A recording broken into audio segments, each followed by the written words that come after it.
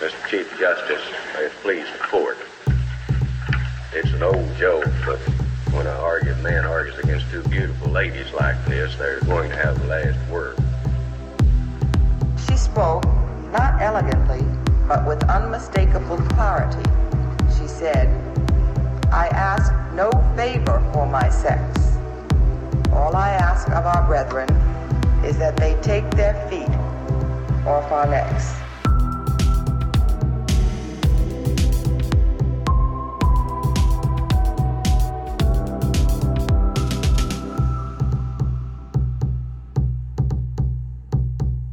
Okay, everyone, welcome to Strict Scrutiny, a podcast so fierce it's fatal in fact. We're two of your hosts. I'm Kate Shaw. And I'm Melissa Murray.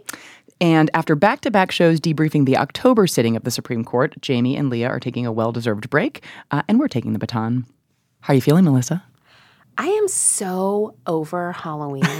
I'm so glad Halloween is done. It just happened, but I literally felt like it was a 2-week roll up to Halloween, and it left me spent. And I don't want to think about it for another 6 months. Oh, I felt a little kind of like postpartum this morning. I was like, sort of felt kind of sad and aimless. It was like this thing we had been building towards for weeks in my household too, was gone. Okay, I don't even want to get into postpartum. But when did Halloween become such a huge thing? Because I remember when I was growing up, it was you went and bought a costume. Like maybe you went to like Walmart or Target and you bought a plastic costume and a mask that you're going to feel really hot in. And I grew up in Florida, so you're definitely going to feel really hot in this plastic costume. And then that was the night. Like now there's like haunted houses. The school has a parade. There's like 50,000 things the weekend before. I mean, Halloween is a 2-week event. Yeah, there's like this Halloween industrial complex that I think has basically cropped up since we were kids. And I had the same experience. It was like, we didn't put that much thought into it. Like, it was always freezing cold and often snowing because I grew up in Chicago. So the costumes were like not even visible, which was a bummer, but like kind of routine. And then we traded candies and then they like kind of disappeared. My parents took them, I think, and then they were gone. The costume game has ratcheted up so much. So this year I took my son to see this play called Afternoon of the Moles, this French experimental theater thing. Well, it was kind of cool, except I fell asleep during quite a lot of it because I was so tired. But he loved it. And then he decided he wanted to be a mole for Halloween. And there are no mole costumes anywhere. I can see that. So I was on Etsy, no mole costumes. Like, obviously, like there was one mole costume on Amazon. It was $1,200. And I was like, absolutely not. Well, you didn't just stitch something together? I can't sew. I can do a lot of things, but I can't sew. So I made an announcement to my class. Does anyone know anyone who can sew? And one of my students put me in contact with someone. So you did, it was a homemade costume, but just commissioned, not made by you. Not made in my home, but definitely homemade. It was very cute. So any SCOTUS Halloween content in your neighborhood? I saw a lot of Ruth Bader Ginsburg. Still, yeah. In previous years, I've seen more. I did not see many this year, I have to say. So the year that Justice Scalia passed away, I remember seeing a Scalia costume. But he was like sort of an interesting personality, and it was a Scalia and Ginsburg pairing, which I thought was sweet. Very cute. But yeah, she's the only. Maybe she has the most distinctive look too of any justice. There were a couple in my neighborhood, not so many. I did see there was this amazing 3 carved pumpkin setups right near my house that had three pumpkins carved in the shape of the faces of the 3 female justices, and they were incredible. I tweeted a picture. And the person who carved them did tell me that all evening people had been like, "Oh, that's great, RBG. So to my R, who's the 3rd pumpkin?" And I was like, come on, guys, like just process of deduction. But it is true that Justice Kagan, as we have spoken about, is not as recognizable or as much of an icon as the other 2. Well, I mean, she kind of is in a little bit of suitor land right now, but I imagine she's going to kind of come out of that. That's probably right. I think she's making a break for it. In any event, we have a great show planned for you today for this post-Halloween show. We've got some breaking news. We're going to preview some cases for the upcoming November sitting, and then we're going to do a deep dive into court culture and talk a little bit about some issues relating to equity and equality at the SCOTUS bar. So it's going to be a great show. let's start with some breaking news. We should say that there is a lot going on in the country right now. So, No. What's going on? So, well, where to start? We should maybe mention that yesterday the House of Representatives passed a series of resolutions authorizing the formal impeachment inquiry that they had already been engaged in. And so I think that things are likely to pick up pretty quickly on that front. We'll see public hearings before too long. But we're going to focus today on breaking news that doesn't involve Congress and the president, or at least not centrally. So we had a few recent polls that we thought we should mention on public confidence in the Supreme Court. So there are actually 3 polls out this week showing to varying degrees that there's actually pretty significant public confidence in the Supreme Court. So first, an Annenberg poll found that 68% of the public trusts the Supreme Court to act in the best interest of the public. A Gallup poll found that around 54% of people approve of the job the court is doing. And a Marquette poll found that of the 3 branches of government, 57% find the Supreme Court most trustworthy, compared with 22% for Congress and 21% for the president. And you can obviously unpack a lot of that data. There's definitely sort of an ideological valence to some of the responses. Let me just mention Marquette for a minute. So 52% of very conservative respondents in the Marquette poll have high confidence in the Supreme Court, compared to 31% of very liberal respondents. So you see there's a pretty significant ideological break. And there's also some shifts over time. So the Gallup poll showed a pretty significant shift in the relative levels of support just in a couple of years of the Trump administration. So conservative support for the court nearly tripling since 2016. So I guess as a general matter and in terms of the kind of ideological breakdown we see there, what do you make of all this? What do you think, Melissa? Well, I think it's actually more interesting that so few people find the political branches to be trustworthy. So, I mean, it's great that lots of people find the court to be trustworthy or think that the court is doing a good job. And I think that's especially important given the bruising confirmation battle we had last year. So it shows that public confidence has rebounded to some degree, if to the extent it was hobbled. But I think, again, to have a thriving, functional democracy, you might wonder about the incredible skew between the political branches, Congress and the executive, and the court. That can't be healthy. No, I agree with that. And I think that this polling didn't do more kind of comparative confidence testing, but there are other polls that have asked about trust in institutions more broadly, both institutions of government, federal versus state or local, other kinds of institutions.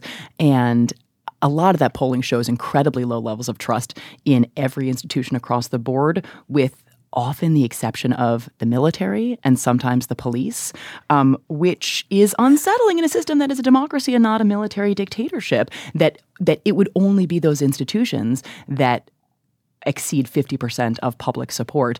And so it certainly seems to me a good thing to have, even if not a directly democratically accountable branch, but a branch of government exceed the 50% threshold. And, I don't know that sort of approve of the job the Supreme Court is doing is the most constructive way to phrase the question. And so that gave me some. People understand the job the Supreme Court is doing. Sure. Yeah. So I think that's right. And then also approval, I think, is something better asked about political actors, right? What I think matters is not approval sort of seems to suggest agreement, and whether or not we agree with the results of particular cases, whether we believe it is acting in a legitimate fashion as an institution is a totally different question. Although I think that that the two are related. And so I do think that the form of the question matters so much in polling. And so I'm not sure that all these polls really kind of frame the questions in the best way possible. Why are they asking us? I mean, we could do this podcast. True. We could write poll questions. We can make Halloween costumes. All right, we do it all. If there are folks who design these polls listening, call us. We're every women. All right.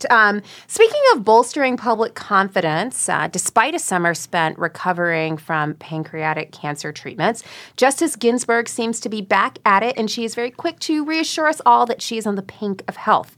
So last week, Justice Ginsburg made a visit out west to the University of California, Berkeley. I'm a little homesick, where she was the inaugural Herma Hill K lecturer, and she gave a public talk before faculty, staff, and students. And just so everyone knows, Herma Hill K passed away in 2017, and she was the first woman dean of Berkeley Law, and indeed the first woman in the country to lead an elite law school. And she and RBG were terrific friends and colleagues, and they co-wrote the first casebook on sex discrimination law. So it's incredibly meaningful that Justice Ginsburg took the time to go out to California to be the inaugural Herma Hill K lecturer and to celebrate her friend's legacy in this tremendous way. But while she was out there, she, of course, was asked about her health. It was the first question that she got. And she said that she was feeling very well, especially as compared to 6 months ago, and that she was still working out, and that, in fact, she had continued her grueling physical regime throughout her treatment for pancreatic cancer, which made me feel a little lazy because it takes absolutely nothing to make me give up on working out in the morning. But she's always at it. She is. I will say that she has seemed really vigorous and strong from the bench.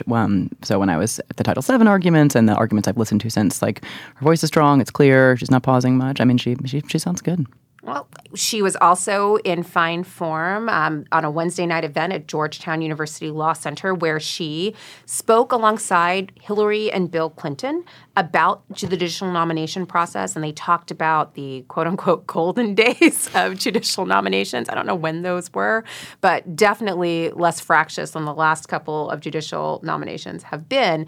But what I thought was really interesting was that President Clinton was reminiscing about his conversation with Justice Ginsburg in advance of nominating her, and he said that they had a quite frank discussion about abortion, and he was impressed that she approached the topic as she would approach any kind of constitutional question. And he didn't push her about her views particularly, but because he can't ask her for her views and what she would do in a particular case.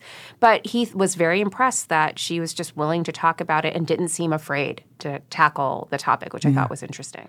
You know, when you say, he didn't ask her particular questions because there's a norm in not asking those kinds of questions, it reminded me of something that I hadn't thought about in a little while, which was I remember when the President Trump was going through the process of interviewing nominees or, prospective nominees to fill first the Scalia and then the Kennedy seat. So, he has these one-on-one interviews with the top 3 or 4 contenders.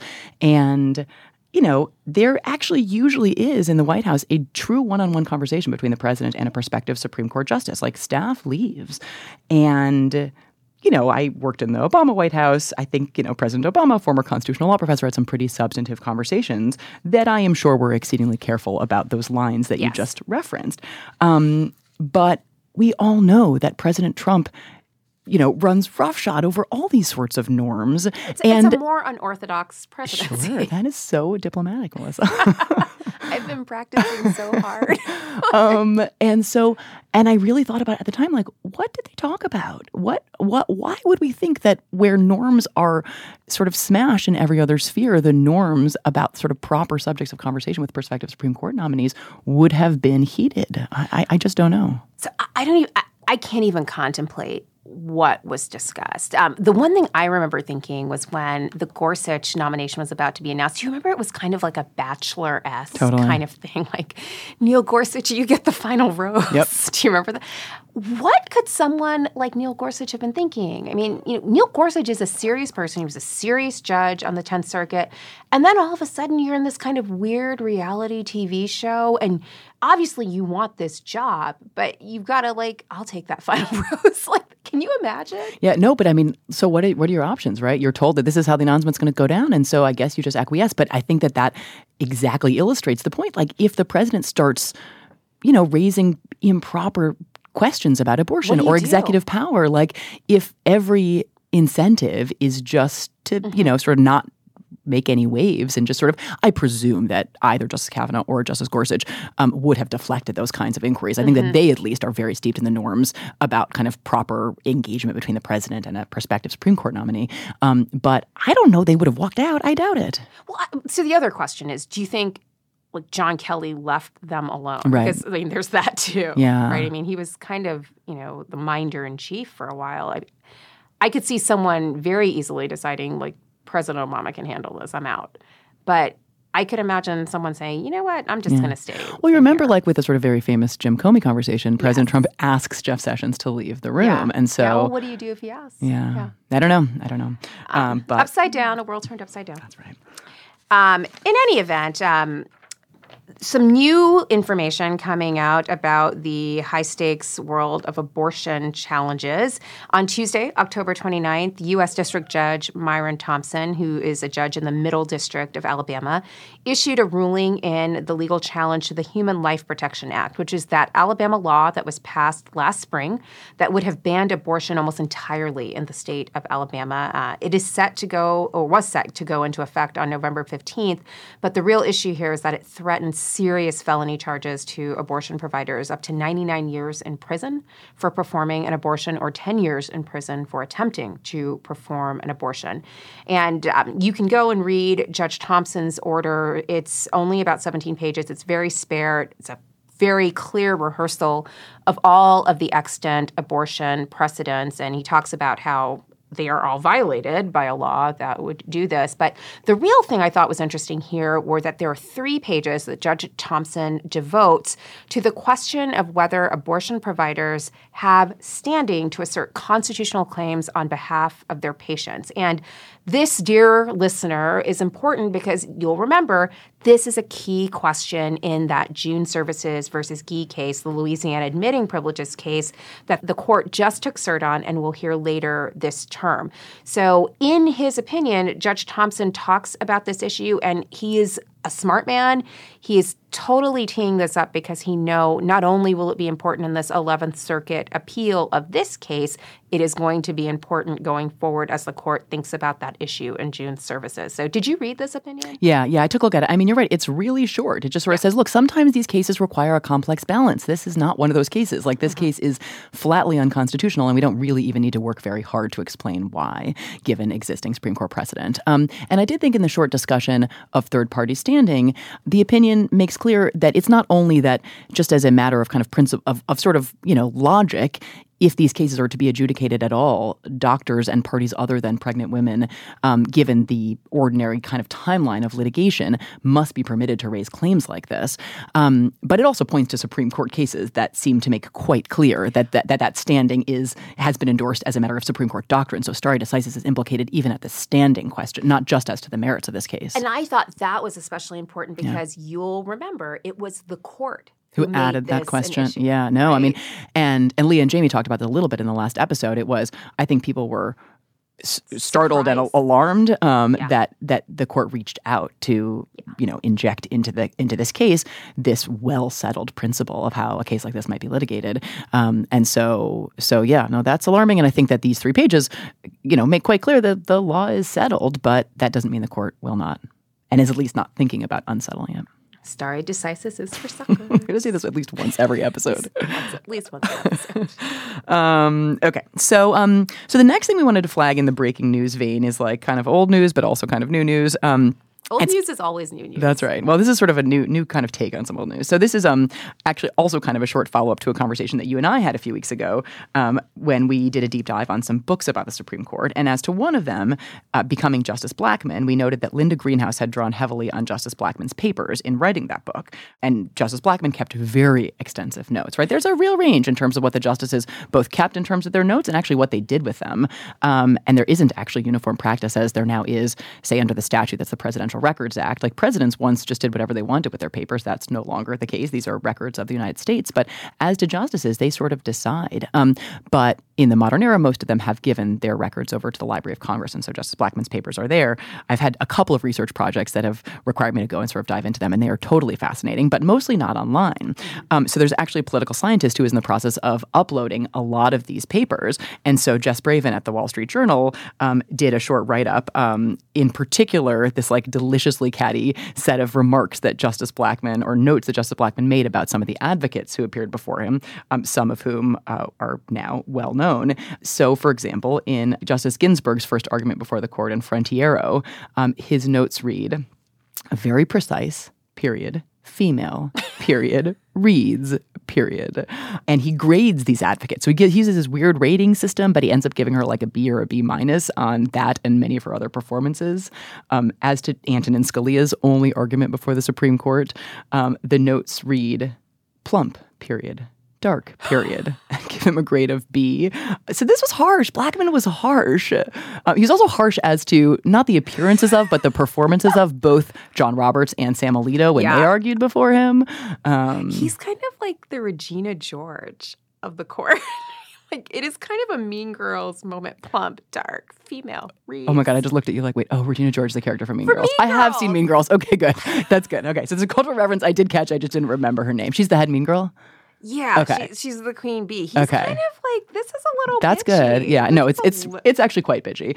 The article's behind a Wall Street Journal paywall, but if you can get behind it, it's very much worth a read. So this is the Jess Braven The Jess Braven article. article, yeah, that summarizes some of these newly publicly available papers. So I think this is so interesting because I think Blackmun gets what now seems like an undeserved reputation as kind of, you know, maybe a bleeding heart liberal. Remember there was DeShaney, poor Joshua, and then his work on abortion and how he later comes around to sort of thinking about women's equality and abortion. But then he's just like, he's really bitchy in some of this stuff. Plump, dark. Yeah. He also makes he has this very alarmed note that is also in the article about what he thinks are the logical consequences of some of Ginsburg's arguments, which are just that sex differentiation is unconstitutional. And he's like, some wow exclamation mark, like he's really scandalized by this suggestion. That's like, it's the author of Roe, which of course, as we all know, is not like an equality grounded argument.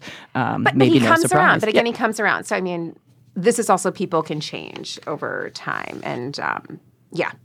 I also love that he was not afraid to shade former justices. So there was that point about Arthur Goldberg, who was a former justice, of course, who came back to the court in October 1972 to argue Curtis Flood's challenge to Major League Baseball's practice of trading players without their consent. And he gave Goldberg, a former justice, a B and said, unpleasant voice.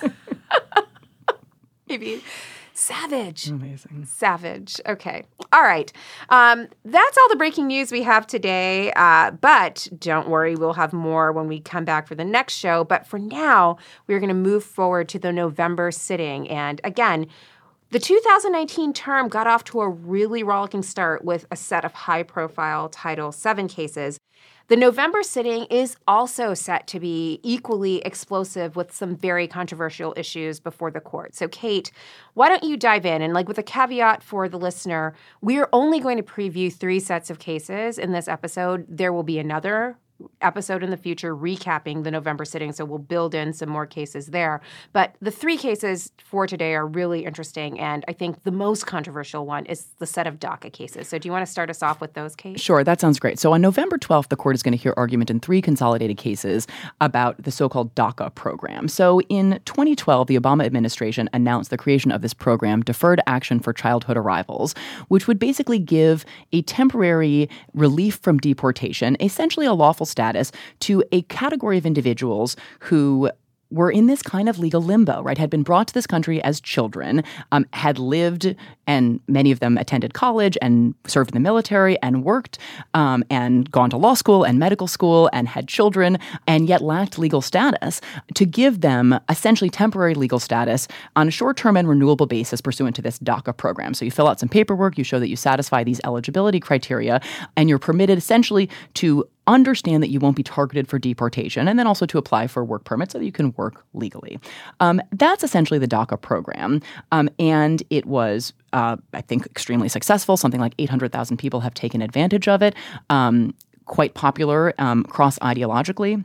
But in 2017, the Trump administration announced that it was ending the DACA program. All right, and so, again, DACA is launched by the Obama administration in 2012. There's an election in 2016 where immigration is a really big issue, and specifically the status of undocumented persons becomes a really big issue. And now we have this new administration, which has a very different logic to its understanding of immigration policy, and they're now trying to roll back DACA. That's right. And something interesting is that despite running on this virulently anti-immigration platform, then candidate Trump and President Trump in his early months in office seemed quite sympathetic to DACA recipients, or so-called dreamers, how a lot of people refer to this category, and seemed to say, people don't have to worry. We're not actually going to undo DACA. And so I think a lot of people were lulled into a sense of security. Wasn't there also that case where Jared and Ivanka were going to help the administration be good on LGBTQ issues? And And then there we were in court a couple of weeks ago. And then there we were. And there we were. Okay. Yeah. Right. So no, and look, though, obviously campaign rhetoric and, isn't legally binding. And so the administration changed in a very dramatic way course on this issue. So basically, here's what the administration did. So in 2017, the Secretary of Homeland Security, she's actually the acting secretary at the time, writes this very short decision memo basically saying, we have concluded that DACA is unlawful, and so we're rescinding it. And it cites another even shorter document, which is like a one-pager basically from AG Sessions, right? So he's the attorney general at the time. Basically saying that DACA is unconstitutional and unauthorized by statute. And as support for that conclusion says the Fifth Circuit has basically struck down a related policy, has found it unconstitutional. And so we think this DACA policy is also unconstitutional and contrary to statute. And so we're not making a policy choice to end DACA. We have no real choice. Our hands are tied because the courts either found or are likely to find that DACA is unlawful. And so several challenges are brought, and they're successful. And they're successful because I think for good reason, because this initial set of justifications that are offered to explain the decision to end DACA just don't really hold water. So there's, first of all, a very blatant legal error in the AG's memo, which is that the Fifth Circuit found this related policy unconstitutional. Mm-hmm. The Fifth Circuit did strike that policy down, but had nothing to do with the Constitution. It was a pure statutory case. It was an Administrative Procedure Act case, finding the administration hadn't gone through the right steps when it issued this related policy. The related policy is called DAPA. It was for parents of Americans, so not DACA, but a similar policy. So I'm getting a lot of just my spidey senses are tingling. Mm-hmm. A lot of this feels very familiar. Mm-hmm. This whole idea about whether we should be probing the rationales offered by the administration for what they're doing and how much weight we should give those rationales when they prove to be a little uneven is an issue that came up in the census case. Yeah, so I think actually this case is very similar to the census case, which we talked about a lot on our first episode, and actually even has some things in common with Trump versus Hawaii, mm-hmm. which is, you have some government action, they're going to add a question to the census form, or they're going to make a major policy change with respect to immigration policy, or issue this proclamation or early executive order on entry into the United States. Maybe under some circumstances, conduct like that could be lawful. But the justifications that are offered for that conduct either look very constitutionally suspect or just don't square. Pretextual. They seem maybe pretextual. And it's not quite the sort of, there's no real claim by the plaintiffs that there's enforcing, the administration is ridiculously claiming to be enforcing the Voting Rights Act and ending DACA, right? It actually hasn't offered, I don't think, quite so facially ridiculous a justification as the Commerce Department did in the census litigation. So it's said that there are legal problems with DACA, but it's done it in this kind of ham-handed way where it's misrepresented what the lower courts have mm-hmm. done, not sufficiently explain the difference between or similarities between the earlier program DAPA mm-hmm. and this program DACA.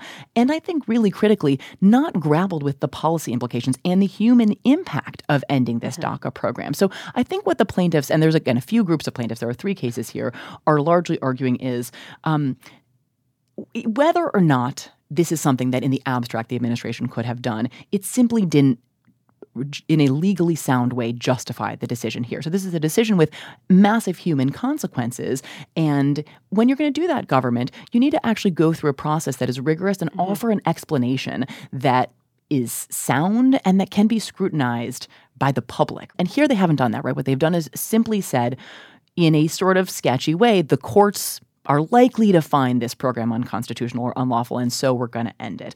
And so that's essentially so essentially the statutory the standard being used here is the same one at issue in the census case, which is was this action arbitrary, capricious, or contrary to law? The same way that New York and the other challengers argued that the census litigation that the addition was arbitrary and capricious. What about the underlying substantive question, whether an administration can plausibly and lawfully make a change in policy and rescind a program that an earlier administration put in place? I think everyone agrees that under some circumstances, of course, it is acceptable for administrations to take very different policy positions than their predecessors. If there's a Democratic president elected next year, surely executive action on immigration will look very different. But there are lots of steps that have to be taken.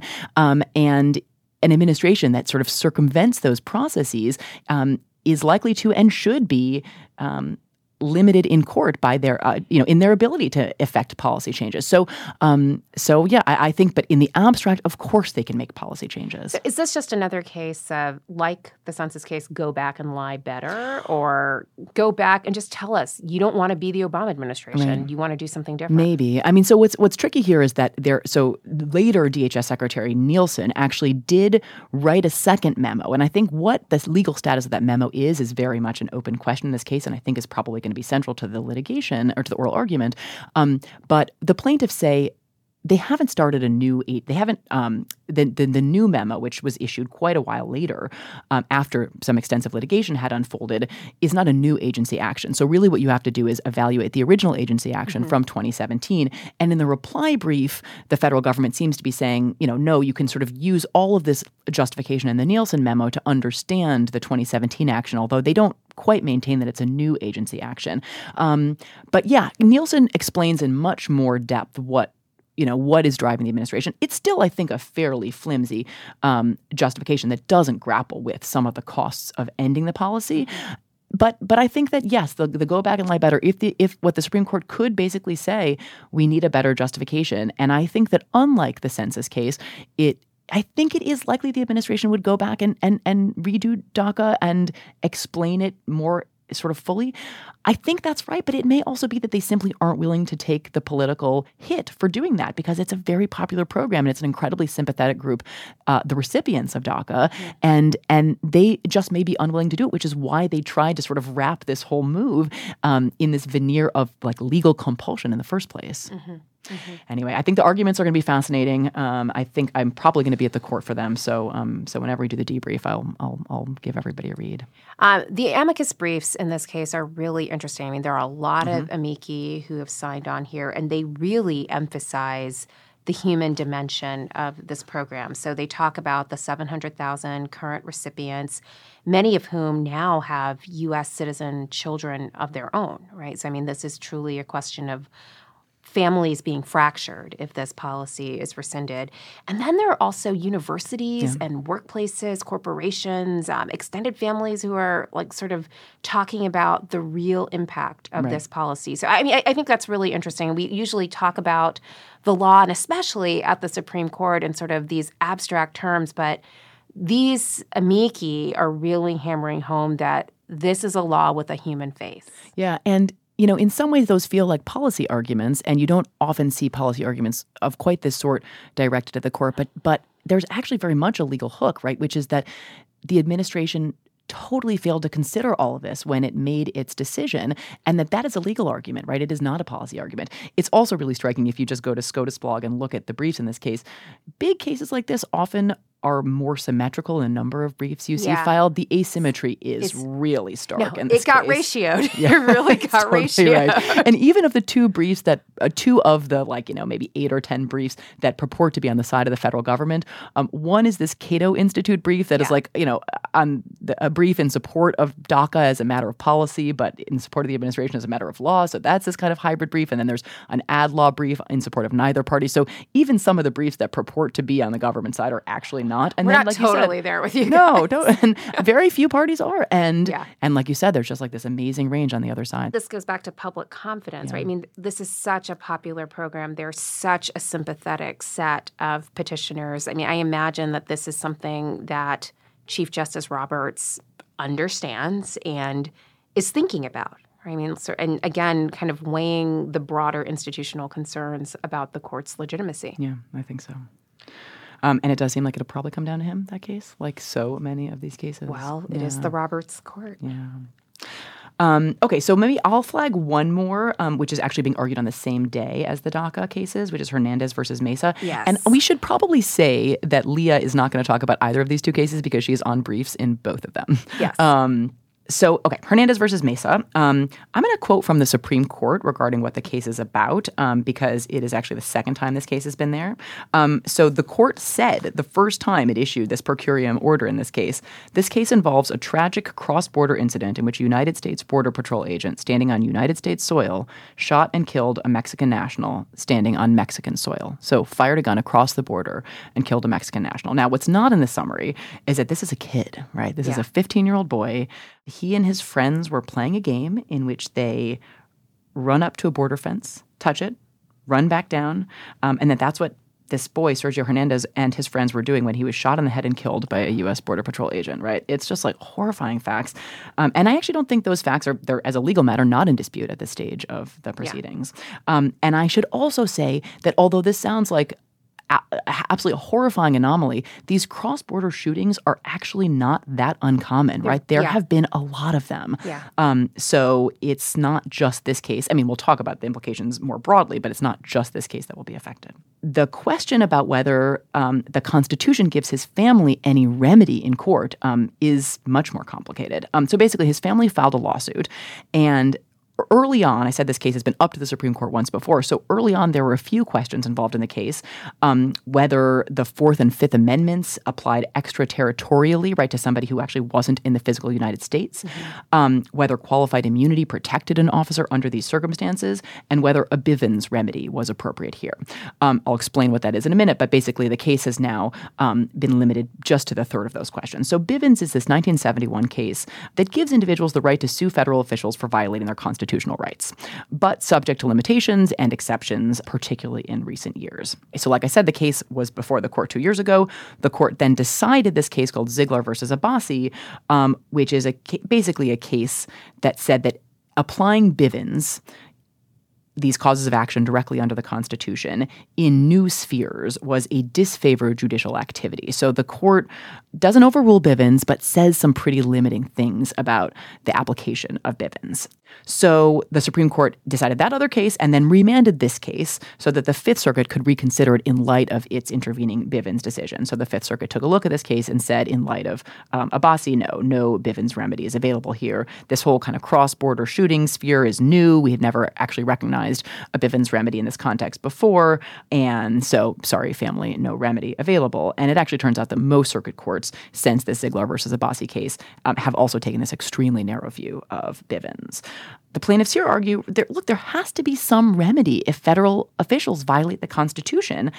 Here, you can't even bring a tort claim in state court in Texas because the Texas tort remedy is preempted by a federal statute. And all of the kind of original purposes of Bivens support finding in these very narrow circumstances when no other remedy could conceivably exist, allowing this family to just proceed with their litigation, regardless of what the ultimate merits of the case, whether they get any compensation from the government. Regardless of the remedy, but the fact that they can claim a remedy, and this is something that's being raised by the family in the briefs. Like, this is simply a question of, is there an avenue for a remedy when all other avenues have been foreclosed? Because if there isn't, you are basically allowing federal officials to have free rein to do this kind of thing. Right. And I mean, I think that the plaintiffs in this case do suggest that, you know, it's the fact that there have been a number of these kind of factual scenarios like this, but B, the question of accountability in rogue federal officials is really at the heart of this case. And, you know, in a way, it does feel to me like, and the briefs seem pitched in this direction, that the newest members of the court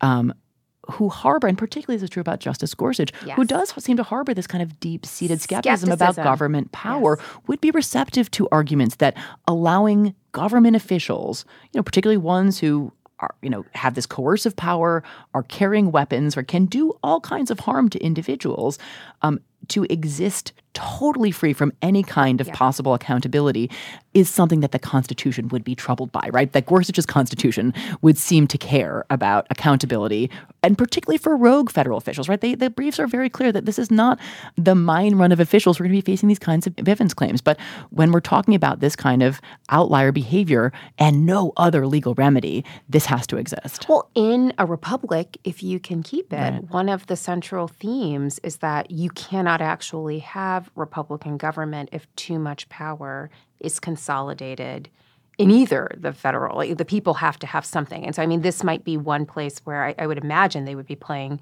to Justice Gorsuch.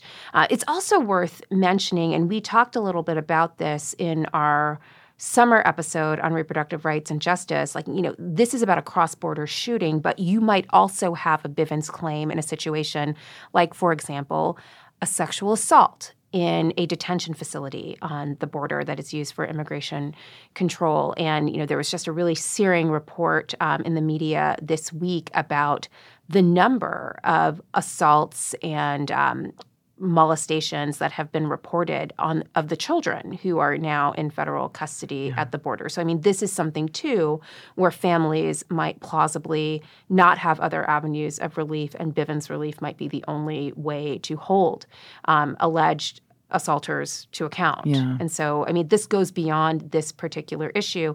And, of course, there's the broader issue of police violence. This is a situation, I think, if you are someone who has been attentive to the Black Lives Matters movement, this is a place where that kind of question might also arise, in an area where there is no federal remedy for excessive force if Bivens is foreclosed in this way. Yeah, and I can see them drawing some kind of a line and saying the application here would be new because you have this sort of factual wrinkle, which is that there's a border that intercedes for the scenarios you're describing. Presumably, the abuse happens on U.S. soil, but I think that the whether Ziegler versus Abbasi really kind of meant to quietly overrule Bivens and say these remedies no longer exist, or simply meant to kind of cabin and clarify, but permit to persist these really important kind of vehicles. I think the court kind of has to address that question in this case, and so it's going to be a big day, November 12th at the court. Yeah, lots to talk about. Another case that's coming before the court that I don't actually think a lot of people have really given a lot of thought to. It's going to be argued on November 13th, but I actually think this might be a sleeper case for this term. And that case is Comcast Corporation versus National Association of African American Owned Media.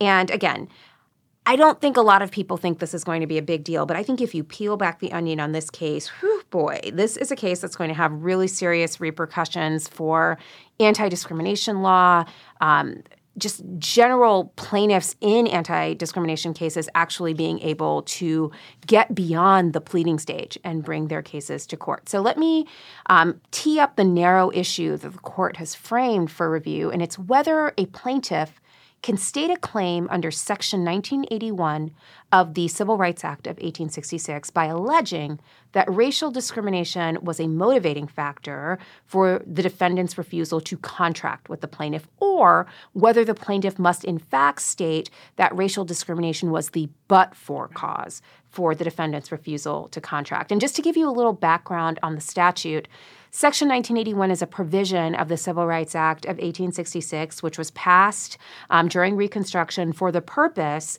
of eradicating discrimination against formerly enslaved persons. And Section 1981 specifically prohibits discrimination in contracting. So it has huge ramifications in business, in rental markets, leases, anywhere where a contract might be used is a place where you might be able to use 1981 to deal with racial discrimination in the denial of a contract or the refusal to contract.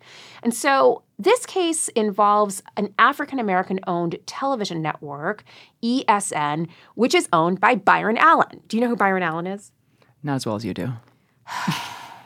So Byron Allen is this television personality from the 1980s. When I was a kid, he was on this show called Real People, which in retrospect was a precursor of every reality TV show we've ever had. So it was just going around California and the country, filming people doing sometimes cool things, mostly stupid things, but it was basically a reality TV show. And at the time, Byron Allen was a student at the University of Southern California, and I think also an athlete there, very attractive, very good looking, and he gets roped into Real People, becomes a television personality. I mean, he's basically OJ without the serious football career, but then also without the serious criminal career afterwards that came later. So and he actually parlays this television personality stint of his career into an entrepreneurial stint where he begins acquiring local television stations,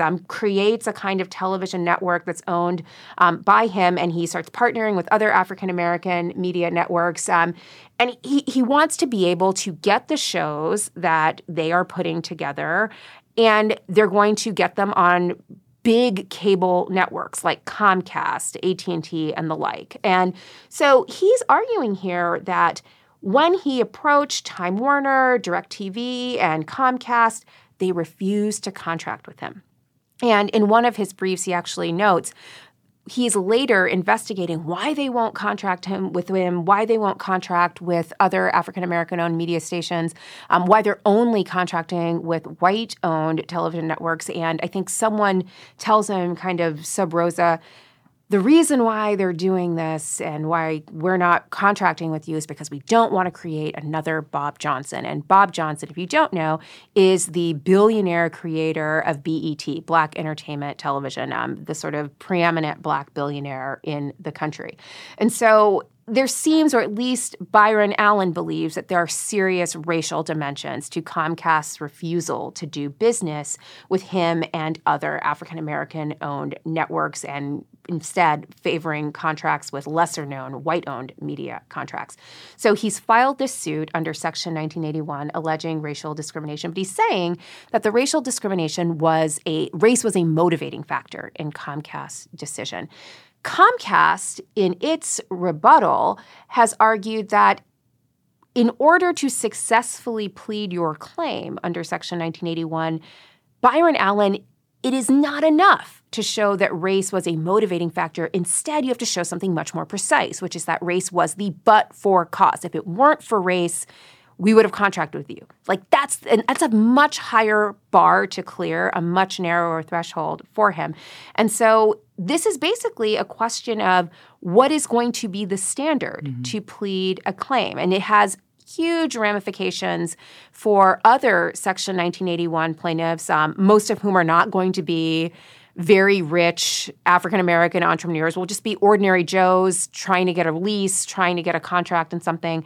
And when they get to the point where they're on a motion 12b-6 decision, where they're trying to figure out if they're going to stay and be able to plead their case or if they're just getting chucked out of court right away, they have to be able to prove this higher standard, that race was the but-for cause for why this contract never happened or why they experienced this discrimination. So this went up to the Ninth Circuit, and the Ninth Circuit said that only race as a motivating factor was all that was needed, and that would have allowed Byron Allen to continue his quest to prosecute his case in the courts.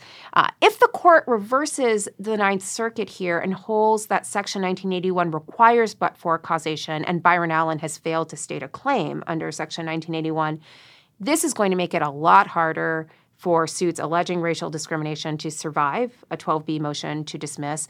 It's also going to implicate, I think, other anti-discrimination statutes, many of which are modeled on the Civil Rights Act of 1866, and the standards of causation that are required to plead a claim under those anti-discrimination statutes. So Title IX, for example, is another place where showing that gender was one of the factors, a motivating factor, would be narrowed to requiring plaintiffs to show that gender was the but-for cause of the discrimination suffered.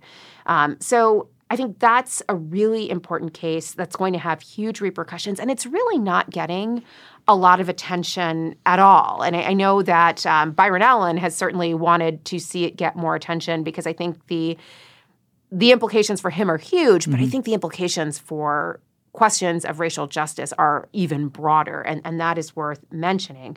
Byron Allen is being represented by Berkeley Law Dean Erwin Chemerinsky, who seems to have all kinds of time in addition to deaning. I don't know how he's doing When you it. were the dean of Berkeley Law School, how many Supreme Court arguments did you do, Melissa?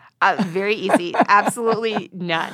0 Supreme Court arguments on my watch. But I was, of course, dealing with my own lawsuit at Berkeley Law Center. So I was in court. Well, I was, don't know if you're yes, actually in court, but you were not in court, but dealing with court adjacent. Court adjacent. It was court adjacent. But, by the way, I'm sure you could have handled a Supreme Court argument if one just fell in your lap while you were obviously. deaning.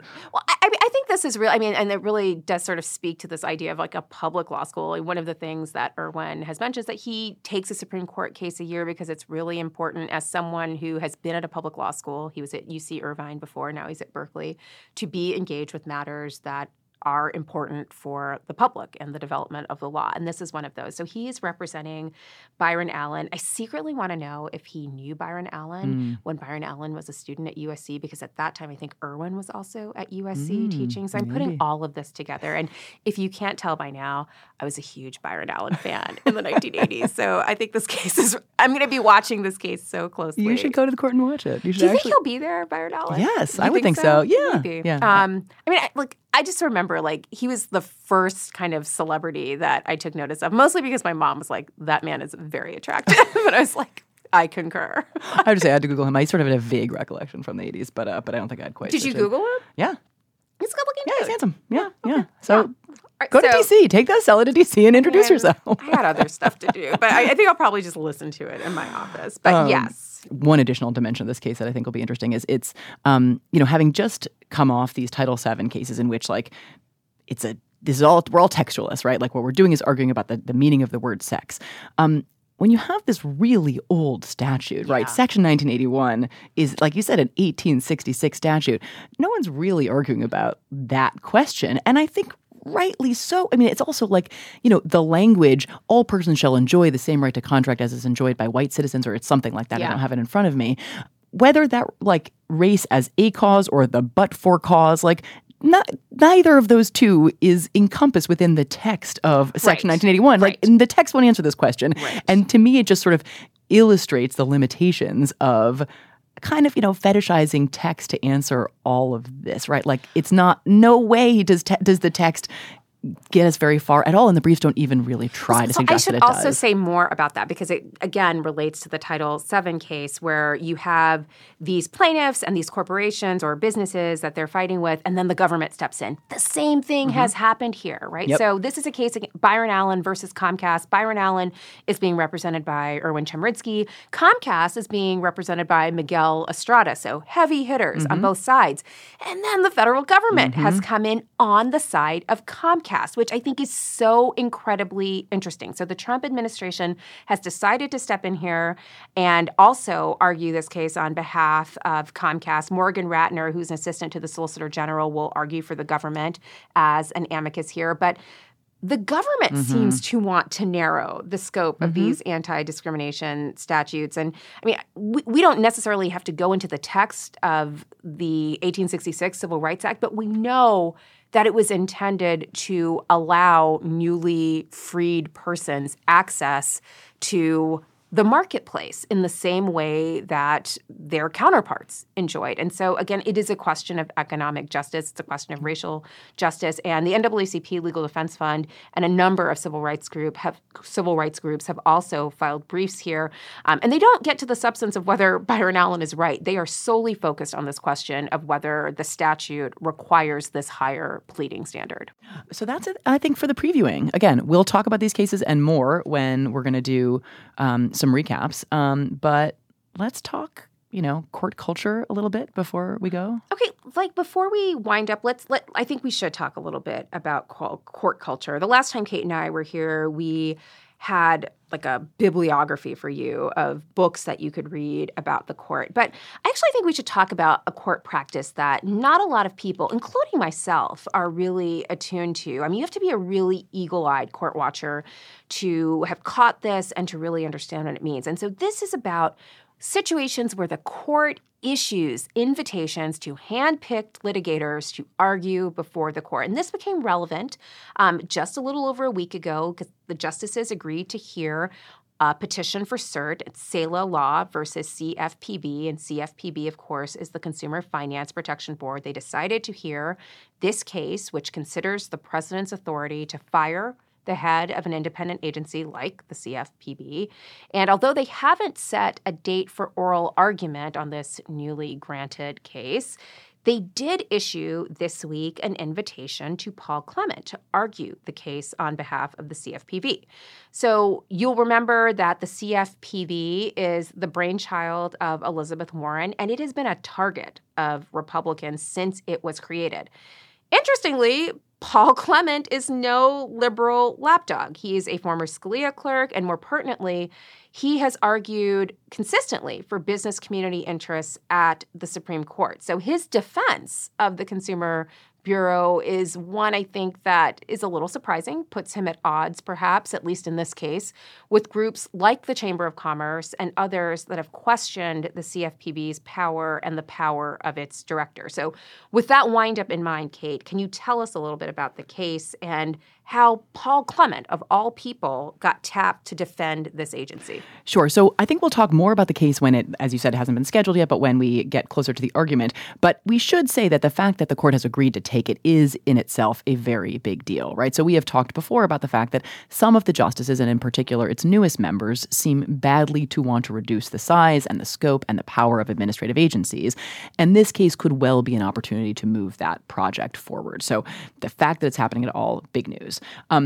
The argument, which you sort of alluded to, but is basically that the structure of the CFPB, which, as you said, created in the wake of the 2008 financial crisis, violates the separation of powers, right? So the Bureau has just one head who can only be removed by the president for cause, for some reason, not just because the president decides one day to fire him, and that the other so-called independent agencies whose leadership also enjoys for cause removal protection are different because they have multi-member heads, right? This is the only independent agency with just one head, and that is what the challengers have from the beginning, is the kind of constitutional infirmity at the heart of the agency. So there have been a couple of challenges brought. The argument that that the board is unconstitutional was unsuccessful in the Ninth Circuit. It was unsuccessful before the en banc D.C. Circuit, although crucially it was successful before a panel of the D.C. Circuit in an opinion authored by Brett Kavanaugh.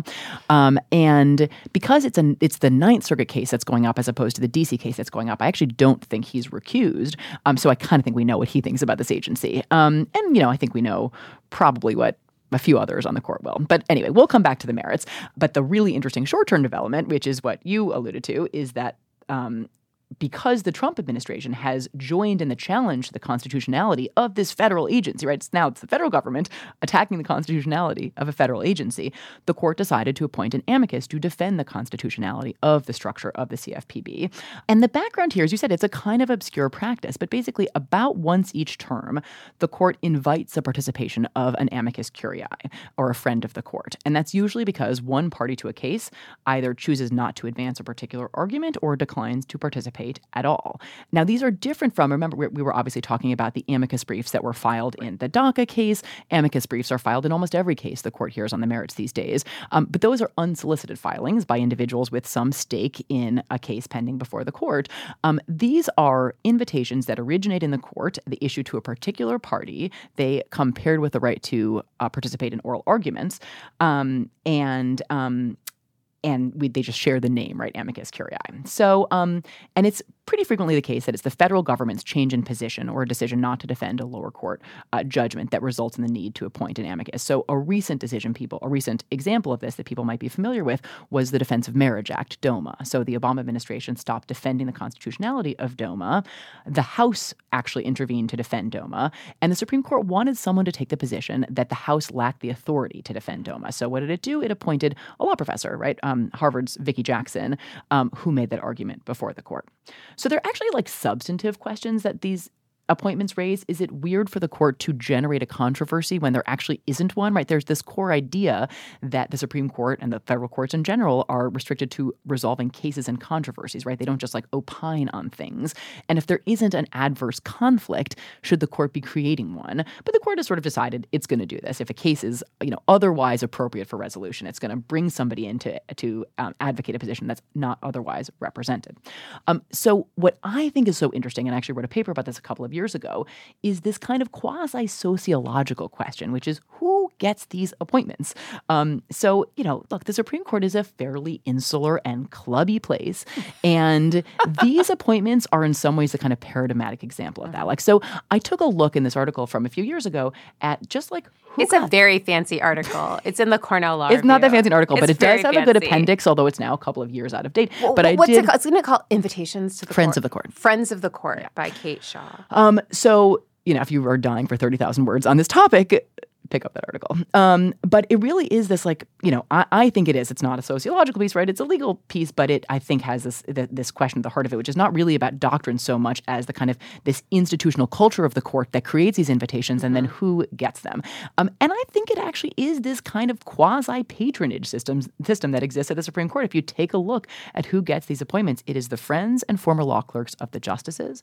It is frequently a former law clerk. So it's often the circuit justice, so the justice who is the kind of the administrative head of the circuit in which the case arises. So this Sella case comes from the Ninth Circuit. Kagan is now the Ninth Circuit justice. And so Justice Kagan, it is well understood, is the one who issued the invitation to Paul Clement. So back with Windsor and DOMA, that was a case coming out of the Second Circuit. So does that mean Justice Ginsburg was the one who issued the invitation to Vicki Jackson? So I think we know that it was Justice Ginsburg who issued it.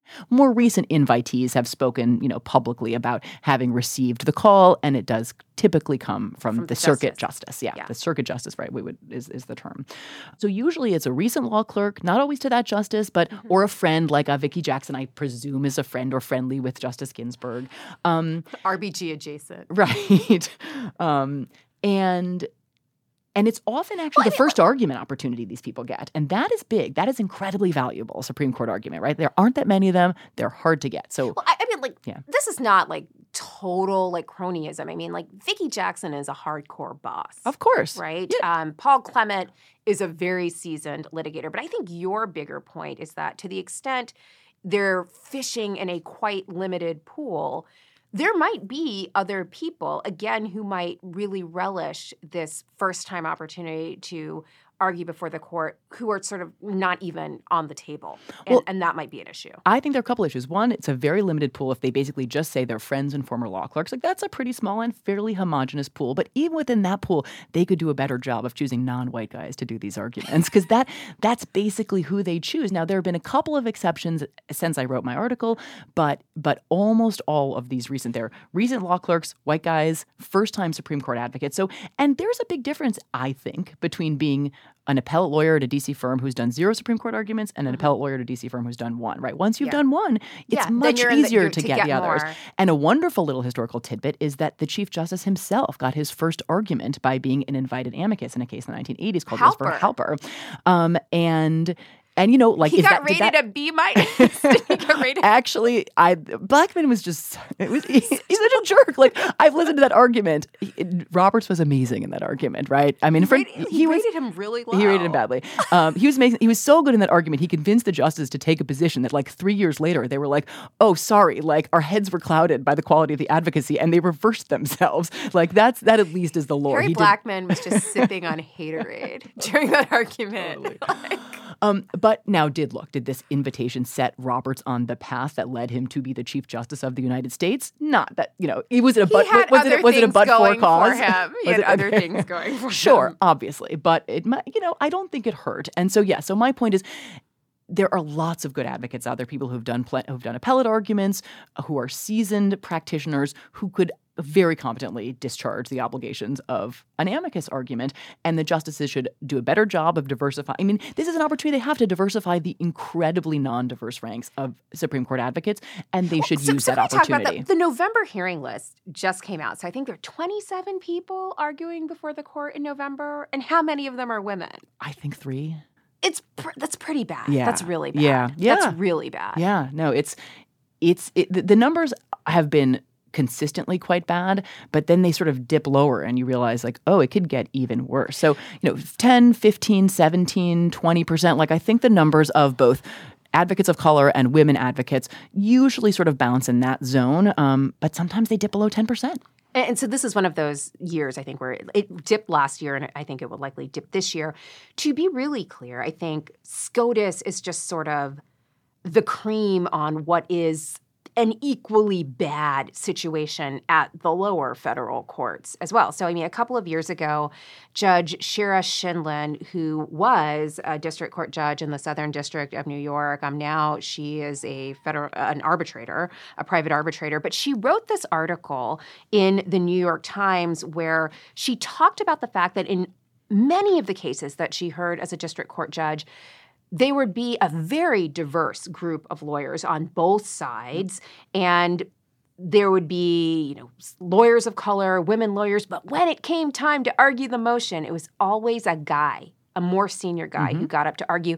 And often she would ask questions of the more senior guy who was arguing before her, and the more senior guy would have to turn to his more junior female or associate of color and ask a question, confer, and then come back to her with the answer. And she's like, obviously, that person knows the case. Can we just cut out the intermediary? Why don't you shut up and let me talk to her? Yeah.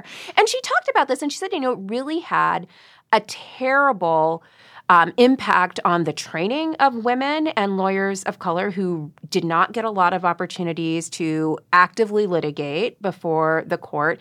And because they lacked those opportunities to do motion practice before the court, they weren't going to be in a position to take on bigger litigations in the future. So this sort of narrow pool of lawyers who were arguing before her were always the repeat players because they were the ones the clients would trust. They'd done it before, and these other people were untested.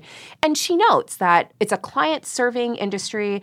Clients don't want to take risks on people that they don't know about. And so the question is, how do you prevent a skew like this, recognizing that lots of money is on the line? Clients want, the best advocacy, the most reliable advocacy they can get.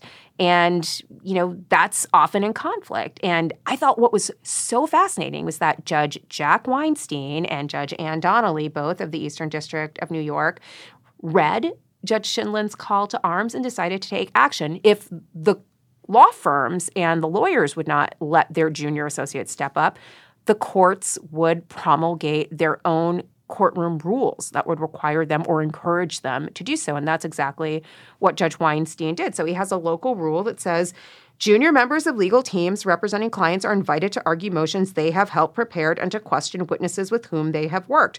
Opportunities to train young attorneys in oral advocacy are rare because of the decline of trials, where junior lawyers are familiar with the matter under consideration but have little experience arguing before a court. They should be encouraged to speak by the presiding judge and the law firms involved in the case. Yeah, and then they go, the Weinstein sort of rule goes on to say, we can have an argument where there's a few people working for one party. Like, that's fine. You don't have to choose. If you refuse to relinquish this opportunity you've seen your partner, just like carve out 5 minutes and bring a junior person up with you. And then they can say, I've argued before the Eastern District of New York. And so I'm raising this point of court intervention, the court shaping a norm, because the court could also shape some of these norms. I think it's really interesting. We're at this point where we've had the most women on the court in our history, 3, and yet we're actually going backwards in terms of women and people of color before the bar. Yeah. No, and I know, and that's so I think that we'll call it the Kagan invitation to Clement, because I'm pretty sure it does issue from her, is complicated. So it is disappointing that she doesn't take the opportunity to just say there are a lot of qualified women and people of color who are, if you need an experienced advocate, who are experienced advocates, let me reach for one of them instead of Paul Clement giving him his 98th argument or something like that. He's already arguing half a dozen cases this term, I think. So I do find that disappointing. On the other hand, he is an absolutely stellar advocate. He's a Jedi master before the court. I'm not sure. I have a hard time naming anyone I think is a more effective advocate. Part of why he's a Jedi master is he's had done all it these 99 opportunities. times. Yeah. So I guess what I would say is here the stakes for the future of the administrative state are so high that having somebody who has this much comfort with the justices, and also, to be honest, a former Solicitor General, which he is, who, I think there are some subtleties to the way he will have to argue this case, especially if the justices ask him questions that go beyond sort of the narrow question of the structure of this agency and sort of touch on other agencies and their structures, that he is in some ways uniquely situated to address. But I also really urge them, all the justices, when these opportunities do arise to make these invitations, it's this tiny little slice of Supreme Court practice, but they have total control over it. So if this was a value they wanted to inject, it could have real impact given how low the numbers are. One additional argument would actually make a difference in a sitting. And you know what? There are other things like this. There are special masters. They appoint special masters. My husband was appointed a special master by what court? Jack Weinstein. By Weinstein. That's fabulous. And you know what? I think they're time consuming. Sometimes they don't pay that well. The court, there's compensation involved, but it's not a money making opportunity. And yet it's a great it's a great way to sort of try a new type of practice. And guess what? The court does a terrible job. It basically goes to the same like white male practitioners who like have water and boundary expertise every time it does one of those cases. And those are also amazing opportunities to practice, you know, not before the court in the, you know, the proceedings, but, you know, preparing the report, but then you do actually argue in court. So there are lots of ways that judges and those with sort of control partners, you know, professors can, I think, sort of spread the wealth a little bit of these opportunities in ways that will allow, you know, junior members and women and people of color to get more opportunities that then generate additional opportunities so that, like, you know, and yet it's a shrinking universe and it is disconcerting. So the Supreme Court advocacy universe is, you know, it is small and it is getting smaller, right? Like the expert bar is a few dozen people and they're total repeat players. And I think that as the justices get used to hearing the same kind of cadence and the same style of argument, I think it makes them even more averse to newcomers who might like shake it up a little bit. And that's not good for the court of the development of the law, frankly. Well, it does seem like in some of the low stakes cases where they're issuing invitations, like Social Security cases, for example, last term, Amy Weil was asked to argue a Social Security case, Culbertson versus Berryhill. And as you pointed out to me earlier, in Smith versus Berryhill, another case of that nature, a non-clerk and a person of color, Deepak Gupta, was asked to argue. So low level, for sure, not the CFPB case. But you know what? I think every Supreme Court argument is a huge deal, you know? Yes. And so, and I think that those were great and, you know, suggested to me that maybe this sort of trend was shifting. And it may be that this Paul Clement invitation is a bit of an anomaly. And we will see them be a little bit more sensitive to kind of expanding or diversifying the ranks. I hope so, too. Well, I mean, again, so there has been a lot of chatter about diversifying the ranks of clerks. I mean, I think we hear about that a lot. And I know Vince Chabria, who is a judge on the Northern District of California, has talked about a kind of Rooney rule, like when you're hiring clerks, like, you know, to make sure that you are picking from a diverse pool. And other judges are following through on that, too. But I think it's really important to recognize that the ecosystem of the courthouse is not just the judge and the clerks, but these special masters, these appointed parties who are brought in on an ad hoc basis, as in these invitations. Like those too are parts of the court ecosystem. And those are also enormous credential building opportunities for young lawyers, especially those who historically may not have been privy to those kinds of opportunities. Yeah. So that's our call. If you're in one of these ecosystems, like think about, it's not just hiring law clerks, right? It's sort of, there are these other kinds of interventions that you might be able to make. Yes. I feel like is there a song that springs to mind when you think about this stuff? Well, I mean, I was just thinking like when you were like Paul Clement, I was like, where are my girls at? Like there are 3 women like arguing before the court in November. Like that's, I mean, again, that is unconscionable. Like we are at the point now, we both teach in law schools where it is unexceptional to have 50% of the student body be women, to have 3 of 27 advocates be women at the Supreme Court is shocking. It is. Where are my girls at? All right. That's all we have time for today. Thank you once again for joining us. We've gotten such great responses from all of you in the listener community. I was just at my law school reunion a couple of weeks ago, and I had a number of students come up and tell me that they love Strict Scrutiny. Thank you for saying hello. Thank you for listening to the show. You can follow Strict Scrutiny on Twitter at Strict Scrutiny _. You can look at our website, www.strictscrutinypodcast.com. You can also find opportunities to wear your Strict Scrutiny pride on your chest. We have sweatshirts, T-shirts, dog bandanas, everything you could want for your holiday shopping at the Strict Scrutiny website. And of course, you can follow all of us on Twitter as well. We could not do this without the tremendous assistance of not only Jamie and Leah, but also our terrific producer, Melanie Rowell, who is back from her honeymoon. Congratulations on your marriage, Melody. We are also grateful to Catherine, who helped us out during Melody's honeymoon. And we are also very especially grateful to Eddie Cooper, who wrote the incredibly cool intro music that we use. And of course, our 2 favorite guys down here in the sound room, Joe Rivera and Greg Addison at NYU, who are helping us make this recording and make us sound good every single time. So thank you. Thank you, Kate. Thanks, Melissa. All right. We'll see you guys later. We're out.